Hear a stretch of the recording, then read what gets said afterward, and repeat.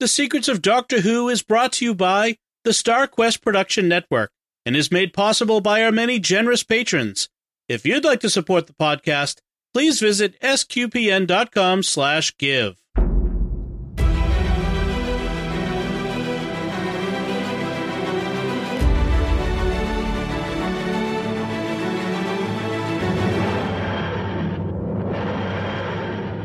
You're listening to The Secrets of Doctor Who, where we discuss everything about the hit BBC series, Doctor Who. And today we're discussing the Big Finish story, The Red House. I'm Dom Bettinelli, and joining me today on the panel are Jimmy Aiken. Hey, Jimmy. Howdy, Dom. And Father Corey Stika. Hey, Father Corey. How's it going? Folks, remember to like The Secrets of Doctor Who on Facebook, where we're at facebook.com/Secrets of Doctor Who. Retweet us on Twitter, where we're at SQPN, and be sure to leave us comments wherever you find us. We love to hear from you. I want to remind you that, or let you know that we've got some feedback at the end of this episode. Stick around for that. And I want to tell you about another show on the StarQuest Network you're sure to enjoy called Pray Station Portable. It's an opportunity for daily prayer from the Catholic tradition. Liturgy of the Hours. That's right. So you can find that wherever fine podcasts are found or at sqpn.com/PSP. So let's talk about Red House. Jimmy, can you give us a recap of what happens? This week, the Sixth Doctor and Charlie Pollard arrive on an Earth colony in the early 3000s. They are promptly chased by werewolves on wheels, and Charlie is captured and taken before Dr. Peyton, who is known as Dr. Payne, in a big red house called the Red House. Dr. Payne believes that Charlie is a skin hide, that is, a werewolf who has turned into a human. So she's looking to use a psychic lobotomizing machine to remove the human elements from her so that she'll be a normal werewolf. But Charlie is a pure human, so this would kill her.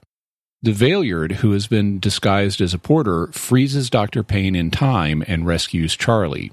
He says that he's a Time Lord from the future, and he reveals the history of the colony. He says that humans, when they arrived, killed off the original wolf-like species on the planet, but first some were bitten and became werewolves.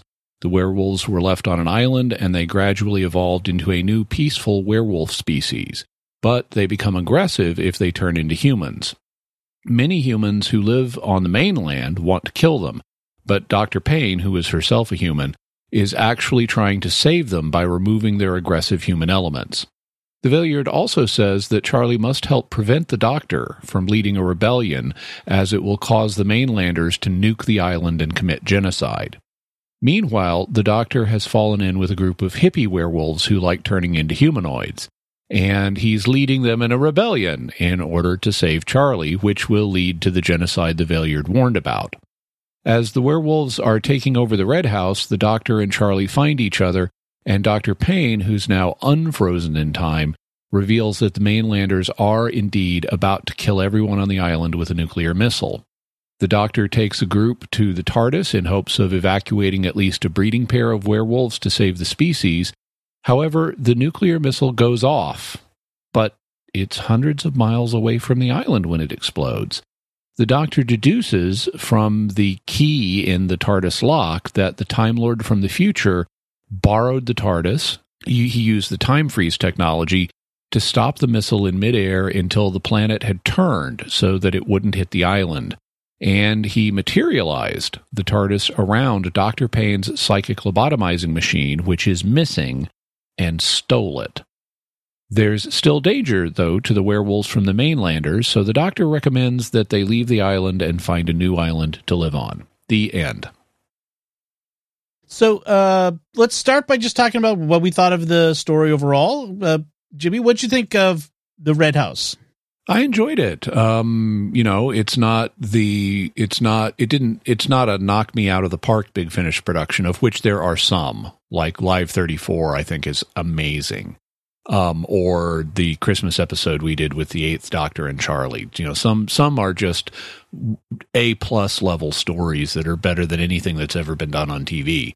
This was a good, enjoyable adventure, and I liked having Charlie in it. The concept of a sort of loopiform human or lupa mesoform human, someone that normally looks like a werewolf who then turns human, is an interesting concept. And I like, in particular, the reference to werewolves on wheels.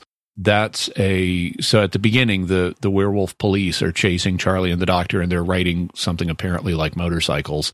And Werewolves on Wheels is a 1971 movie about a bunch of bikers who get turned into werewolves, and I've seen it. That's great. How about you, Father Corey? What'd you think of this one? Oh, I agree. This was a very enjoyable thing. I do like the flipping on its head, the idea of werewolves. Instead of being human to wolves, they're wolves to humans, and that it was a gradual evolution. That they started out as a traditional werewolf, but eventually they became more wolf than human, and that was I thought kind of an interesting idea as well. Yeah, I mean, I think I agree with both of you. This was a pretty good story. I mean, I don't think it was as good as End of the Line, the last one we talked about. There was something about that one I kind of liked a little more, but this one I enjoyed. I really like Charlie. She's always fun in these stories now that we've seen her or heard her a few times with the Eighth Doctor. And I'm curious what the Valeyard's onto here with these stories. We've now seen him in two of these. He seems to be collecting technology, so that's kind of an interesting open-ended question. I like the turnabout, the werewolves the wolves that become human, savage humans, as opposed to the humans that become savage wolves, and the little hint at the Little Red Riding Hood stuff that's going on here as well.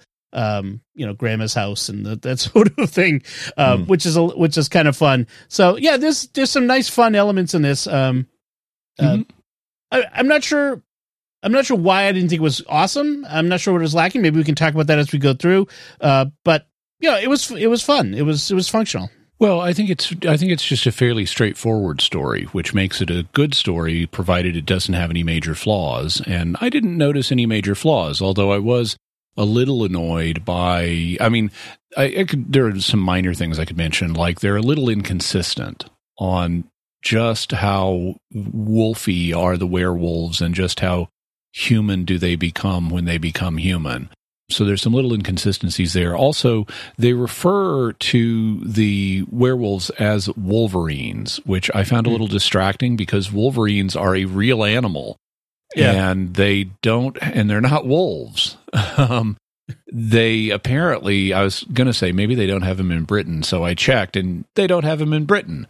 Werewolves live in Arctic environs or much farther north in the Americas and in the Old World.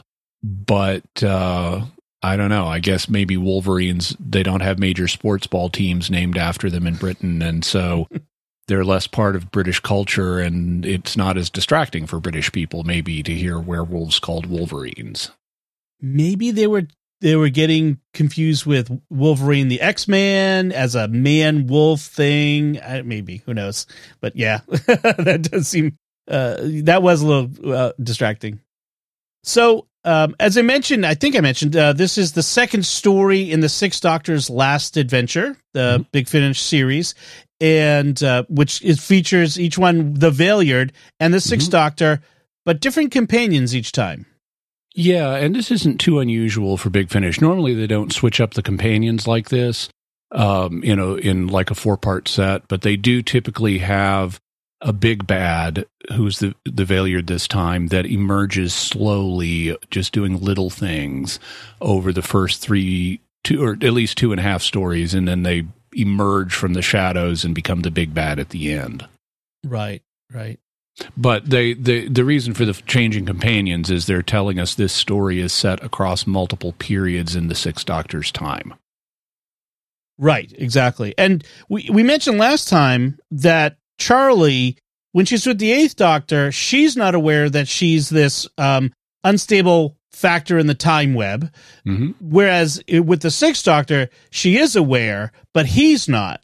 And so we start off with her kind of stumbling a bit, maybe almost revealing too much. They're talking about adventures things that they've encountered recently, like, oh, no fictional highwaymen, no Marxist Daleks. And then she mentions vertosaurs instead of dinosaurs. which she's not supposed to know about vortisaurs. Right. Because vortisaurs were something she met immediately after meeting the 8th Doctor. In fact, they had a vortisaur on the TARDIS with them for a while as a kind of pet. And she mentions vortisaurs in front of the 6th Doctor, and he doesn't know that she's a future companion. He just thinks she's a woman he picked up in the year 500,002. And so when she mentions vortisaurs, he's like, vortisaurs? And she immediately starts backpedaling with like, oh, whatever those might be. Right. And vortisaurs are important because they're actually part of her being an unstable element in the time web there and all that sort of stuff. Yeah. So does she get left in 500,002 by the 8th Doctor? I haven't heard those stories, but I assume she ends up there somehow. Okay. I mean, he may not leave her there, but she ends up there somehow. Okay. Could be a time tornado. Who knows? Right. So this is the 31st century, which the Doctor spends a lot of time in, by the way, especially in Classic Who, I noticed. And this is the 31st century on some colony planet of Earth that was colonized a while ago. And we don't know much beyond that. The Doctor doesn't even know really where they are. And we get this curfew bell at dawn. They tell us it's dawn. The bell starts ringing and people start going in, which is, again, sort of the opposite of what you expect of, people coming out at dawn and having a curfew bell at night, perhaps. There's a great line, and it's a little paradoxical, but there's a great line at the beginning of that, because it's still dark, but the sun is about to come up. And the Doctor, Charlie makes a remark about it being night or something, and the Doctor says, it's not night, because the sun's about to come up. And Charlie says, have you been at the carrot juice again? Which is really funny, but it's also a bit of a paradox, because it's Melanie Bush, who is the companion that forces the Doctor to drink carrot juice, and Melanie Bush is the 6th Doctor's last companion. So this adventure with Charlie must occur before Melanie Bush, and therefore, why would the Doctor be at the carrot juice? Right. And actually, that brings up a question I had. So, of these 4 parts of the Last Adventure, the 4th part is really the Last Adventure, right? Yeah. Mm-hmm. Yeah. Okay. All right. So that's the one that's going to have Mel in it and that sort of thing. Okay. And so back to this story.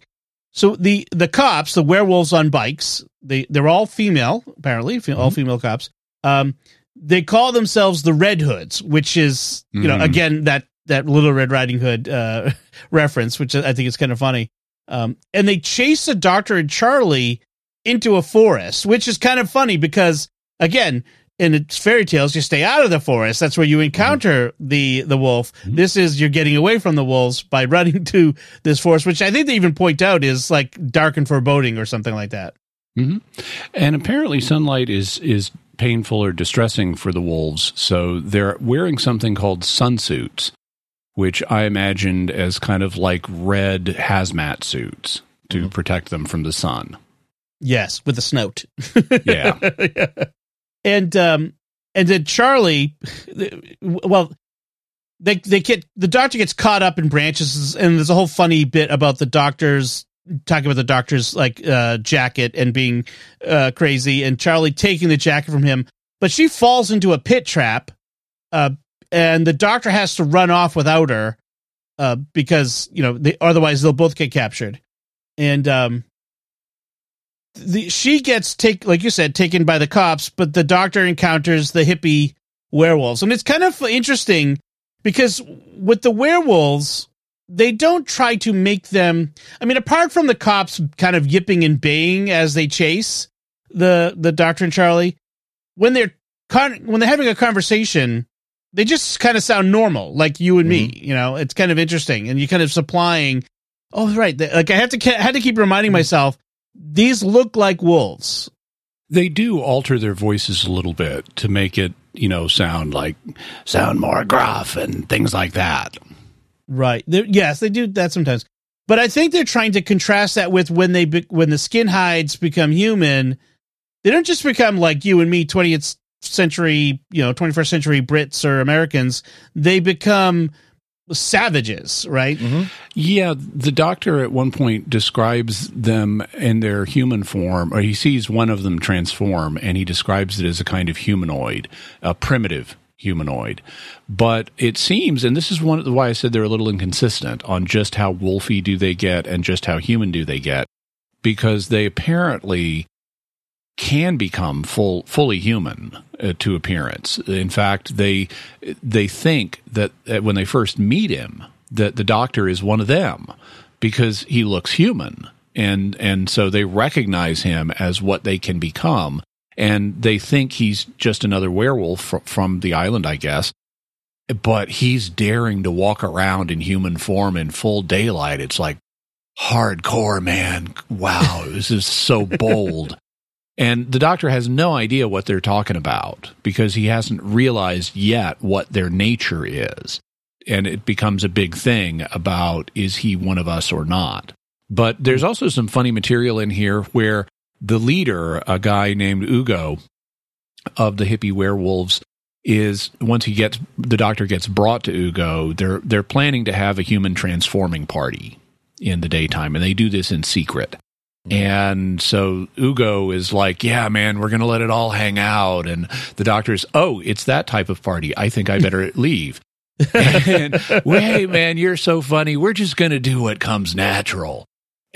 And so, and they keep going back to that well for, things that are meant innocently by the werewolves, but the Doctor keeps taking them as sexual innuendo and becoming uncomfortable.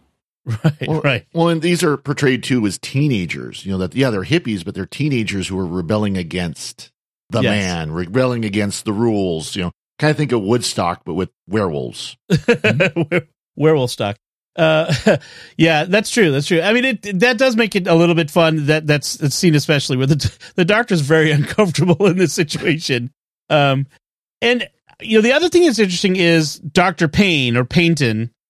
They really drive home this idea right to the name that she's the bad guy right from the start. Mm-hmm. And it turns out they again, everything in this story is flipped on its head. And in this case, they flip it on its head. And no, she's trying to help people. She's come to help. Now, is taking the humanity out of them, the human DNA and the human psyche or whatever out of them and making them just plain wolf people, is that helping them really in the long run? I'm not sure, but I think she thinks so. Well, she does, and she has justification for that. Whether anything is justifiable in the long run is always hard to say because we don't know the future. But she knows that most of the people who live on the mainland, most of the humans, are very suspicious of the werewolves and want to wipe them out. And they will do that if they perceive the werewolves as being aggressive. And the werewolves become aggressive when they take on their human form. It's like if you watch The Wolfman from, what was it, 1941? Claude Rains, or not Claude Rains, but Lon Chaney Jr. As Larry Talbot. I mean, Claude Rains is in the movie, but he's Lon Chaney Jr.'s dad. Lon Chaney Jr. is nice, sweet guy, mild-mannered in his human form, and he becomes savage as a wolf. Well, this is the reverse of that. The werewolves are peaceful when they're in their wolf form, and they become savage when they're humans. So they are a threat. She's effectively trying to cure Lon Chaney. Right. She's trying to extract the dangerous I mean, in fact, if you watch, I recently watched all the Lon Chaney werewolf films, which merge into the Frankenstein series. But his whole thing is, I want to be cured. Every movie he wants to be cured, and she's essentially trying to do that. She's trying to remove the dangerous homicidal element from him. Right. There's an interesting parallel in this too, like a metaphor that I think they might be going for, because what we're told eventually is that the colonists were bitten by the native wolf-like creatures, on the planet, who caused them to start to transform. And over time, they became, they were exiled, isolated, and interbred. And over hundreds of years, became more wolf-like, but also more docile. And so Wolves feel like wolves are kind of easy to domesticate. We've done it more than once. That's where we got dogs. Exactly. And so it feels like there's a metaphor in here for colonization and interbreeding with local populations. And the barbarity of humans, because they weren't going to let this native life form live. We killed all the wolves. Mm-hmm. Right. And there's there's real world history for that, where there were colonies, especially in the British Empire, but other empires as well, where, the local populations were being bred out, or, that there was an attempt to breed them out or to wipe them out. Including creatures, because these wolf creatures apparently were not originally intelligent. And I think they made a point along the lines of they weren't going to, it's not like they were going to exterminate a people, but they weren't going to let this species live. Right. And we've done that too, down in Australia and New Zealand, or Tasmania rather. It's like, hey, I think these thylacines are eating our chickens. Let's kill all of them. Right, and wipe out the species. Well, you don't even have to go that far away. Wolves in Montana are still a controversy to this day. There used to be a lot more wolves, especially in the mountainous areas of the state, and a lot of them were wiped out as people came in and set up their ranches and their farms, and had the issue of the wolves attacking their flocks, especially sheep. So, and it's still a controversy. They're reintroducing wolves into places like Yellowstone National Park, and there's what happens when the wolf leaves the park? Well, its days are numbered if it doesn't get back on the park. Right. Wolves don't obey the park borders. Nope. And according to this, I think the humans wiped out the original wolf-like species. And now all you have is the wolf-human hybrids that are left. So the doctor is with the rebels. Let's call them the rebels or the hippies. And that's when the Red Hoods come in. The cops show up. And the doctor apparently tries to hypnotize the police with his fob watch, or he makes it look like he's doing it. But they're like, you can't hypnotize us. No, that's not going to work. But instead, what he's really doing is redirecting sunlight off of his fob watch at them to make them start to transform, and that helps the skin hides escape, which is kind of a funny little thing he does. I find the name skin hide interesting because skin and hide are the same thing. Mm-hmm. What they mean it as is, your hide becomes like skin, but in actuality, skin and hide are the same thing. Yeah, instead of fur hide, or like fur skins. Like if we had werewolves, we would call them fur skins or something. Yeah.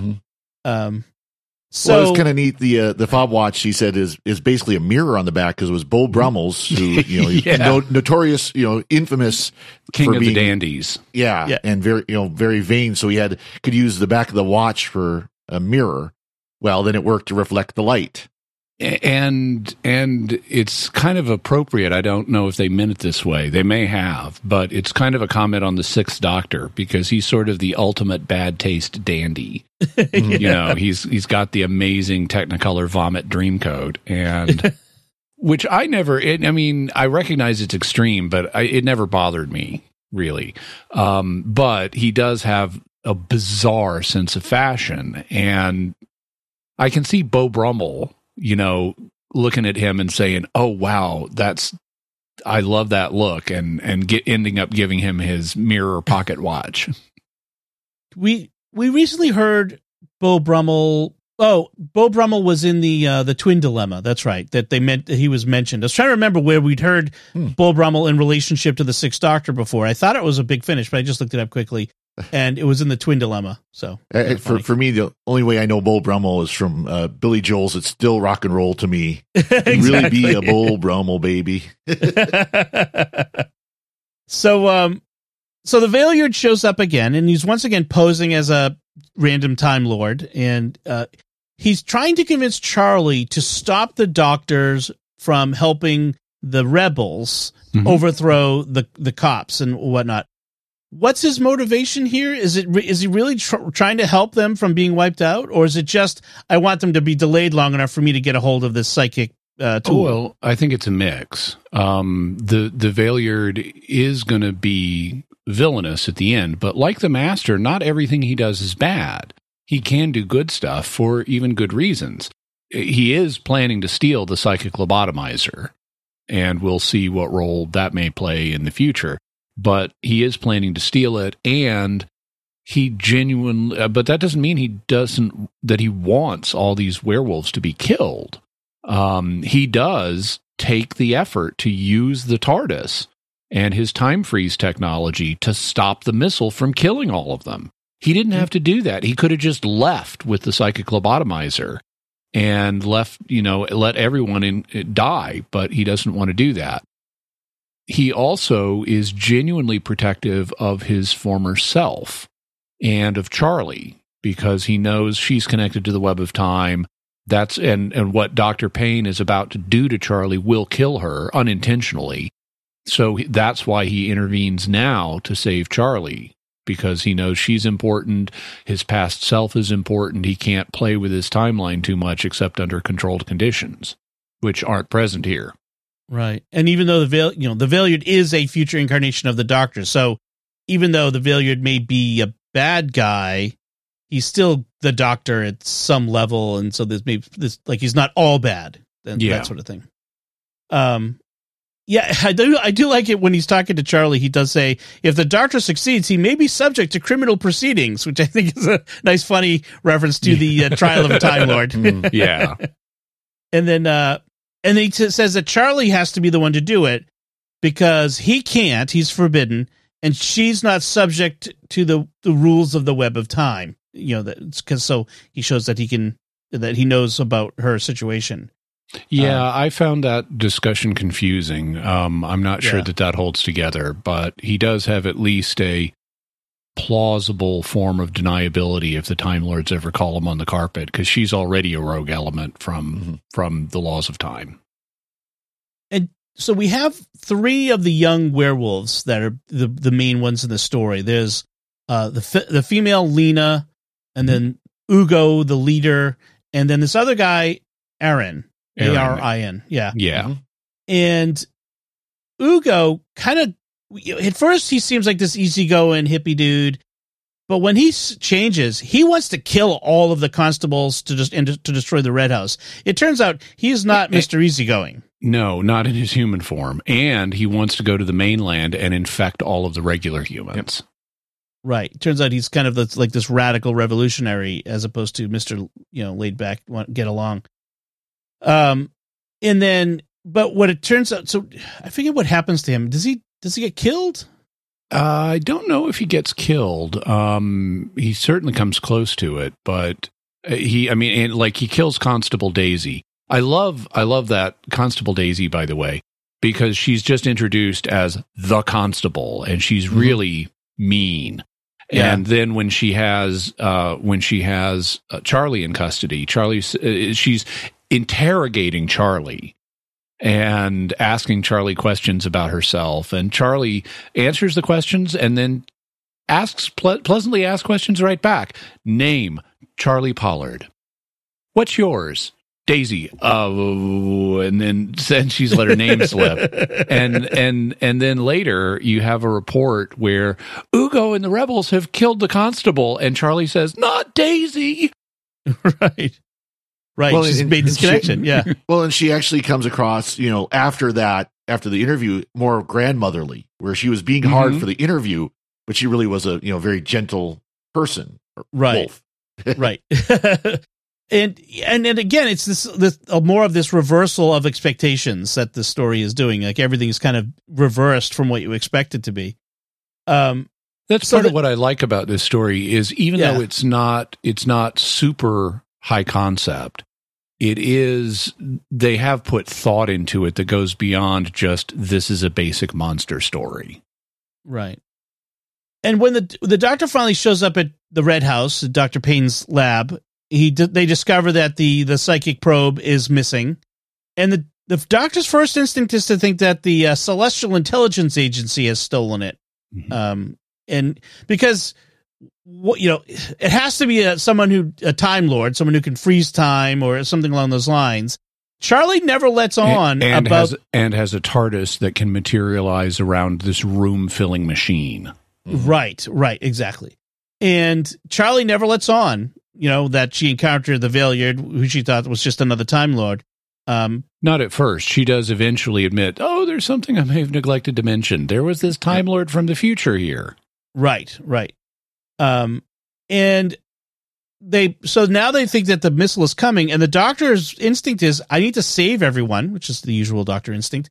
And so the first idea is to evacuate everybody into the TARDIS, because the TARDIS obviously can hold everybody. But nobody wants to leave their house in the middle of the day because of, the whole turning into a human thing. And in fact, he eventually realizes he can only save a breeding pair, quote unquote, of Aaron and Lena. Yeah, that's kind of like not true, because time machine, dude. You've got all the time you need to get these people off the island if you want to be creative about it, but they kind of gloss over that possibility. I like how they play the Aaron and Lena breeding pair idea, because Dr. Payne proposes this, and you can at least give the species a chance to be saved if you save a breeding pair. And Aaron is not one of the regular hippies. He's only recently joined the group in order to investigate what happened to his brother, who had joined the group. So he's not a committed hippie werewolf revolutionary at all. And he's thus not Lena's boyfriend. Right. And Dr. Payne is like, okay, we have to save you and this girl who's not your girlfriend so you can be a breeding pair. And he's like, wait, what? But he accommodates himself pretty rapidly to that idea. Yeah. And it's like, I have to think, if I was in that situation, I'd probably accommodate pretty rapidly too. Teenage boy. So here's this cute girl. You're going to have to repopulate the species. Well, okay, I suppose. I have to, I'm not sure how the girl feels about it, but the teenage boy with the pretty girl. Well, she kind of tells him to hush up too, so I think she was kind of thinking about the idea as well. Yeah, right. It's kind of like, oh well, that makes everything so much easier. Okay. So they don't end up having to do that, because, like you said, Jimmy, the missile fell short, and we get the reveal that this clever thing, the time freezing, which is what we talked about recently with Missy freezing all of the airplanes in the sky. But in that story, with the witch is familiar, the witch is familiar. Yeah, in that story, the airplanes are orbitally locked to the surface, so as the planet turns, the planes do too, and this is different. Yeah. The missile was frozen in a way that was not orbitally locked to the Earth, so the the planet continued to turn underneath it. Right. I suppose you can adjust things like that if you're a Time Lord. So it could also have been an ICBM, so it got out of the atmosphere. Right. That's true. It's ballistic. Yep, and just out. So they survive, and they come up with this idea to.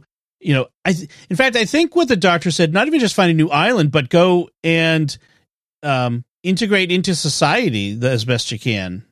Try to fit in, wasn't it? Well, that's what TARDIS Wiki says, something like that. But that's not what I heard. I heard go find another island somewhere, and it might even be a paradise. Okay.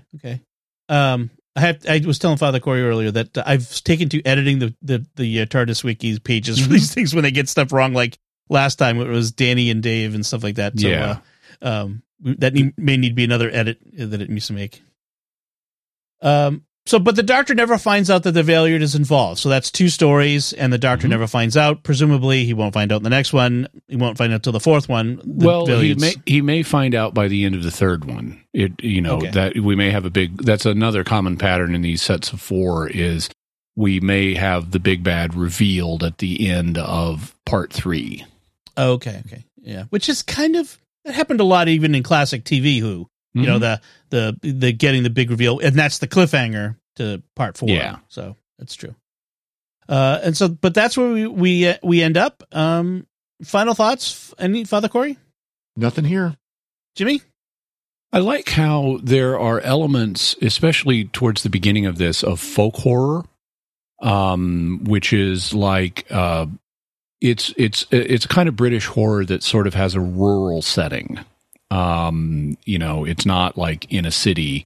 like an American Werewolf in London or whatever. It's like a murder. There's this creepy murder village somewhere. And we very much have that kind of folk horror vibe at the beginning of this, because you're on this remote island, and so it's rural, and you have the cottages, of which are some kind of pop-up pre-manufactured things, but you have what are effectively villager cottages that are around this big house on the hill, which is the Red House. And Charlie says it looks like they're kind of like servants' quarters. You know, they're where the people who serve the big house live. And then you have this looming, imposing house with this terrifying name, the Red House. And it's red. And you have Dr. Payne. And I mean, her real name is Dr. Payton, but the locals perceive her as causing them pain, so they call her Dr. Payne. And then you have chasing through the woods. That commonly happens in folk horror. Monsters in the woods, and these are classic monsters, being werewolves. You have the curfew bell at dawn, which is when then everyone cowers inside their houses during the day. And this is all weird behavior that seems sinister, and it's very folk horror-esque. Right. By the way, I did like that opening bit where the doctor, Charlie imagines that they're servants' quarters for the manor house. Mm-hmm. And so the doctor starts teasing her about being aristocracy, and you're showing your background, and she's like, she's like, no, I'm serious. I think that's what this is. And he's like, I'm sorry, I'm not addressing you properly, my lady. That was good. That was funny.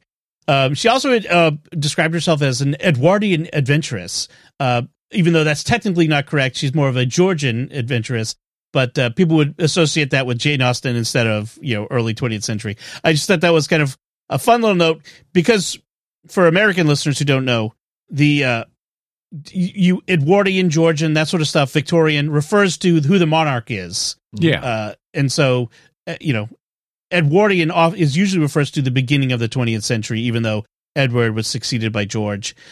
We wouldn't call it the Elizabethan era in the 20th century. That's Shakespeare's time. That one's taken.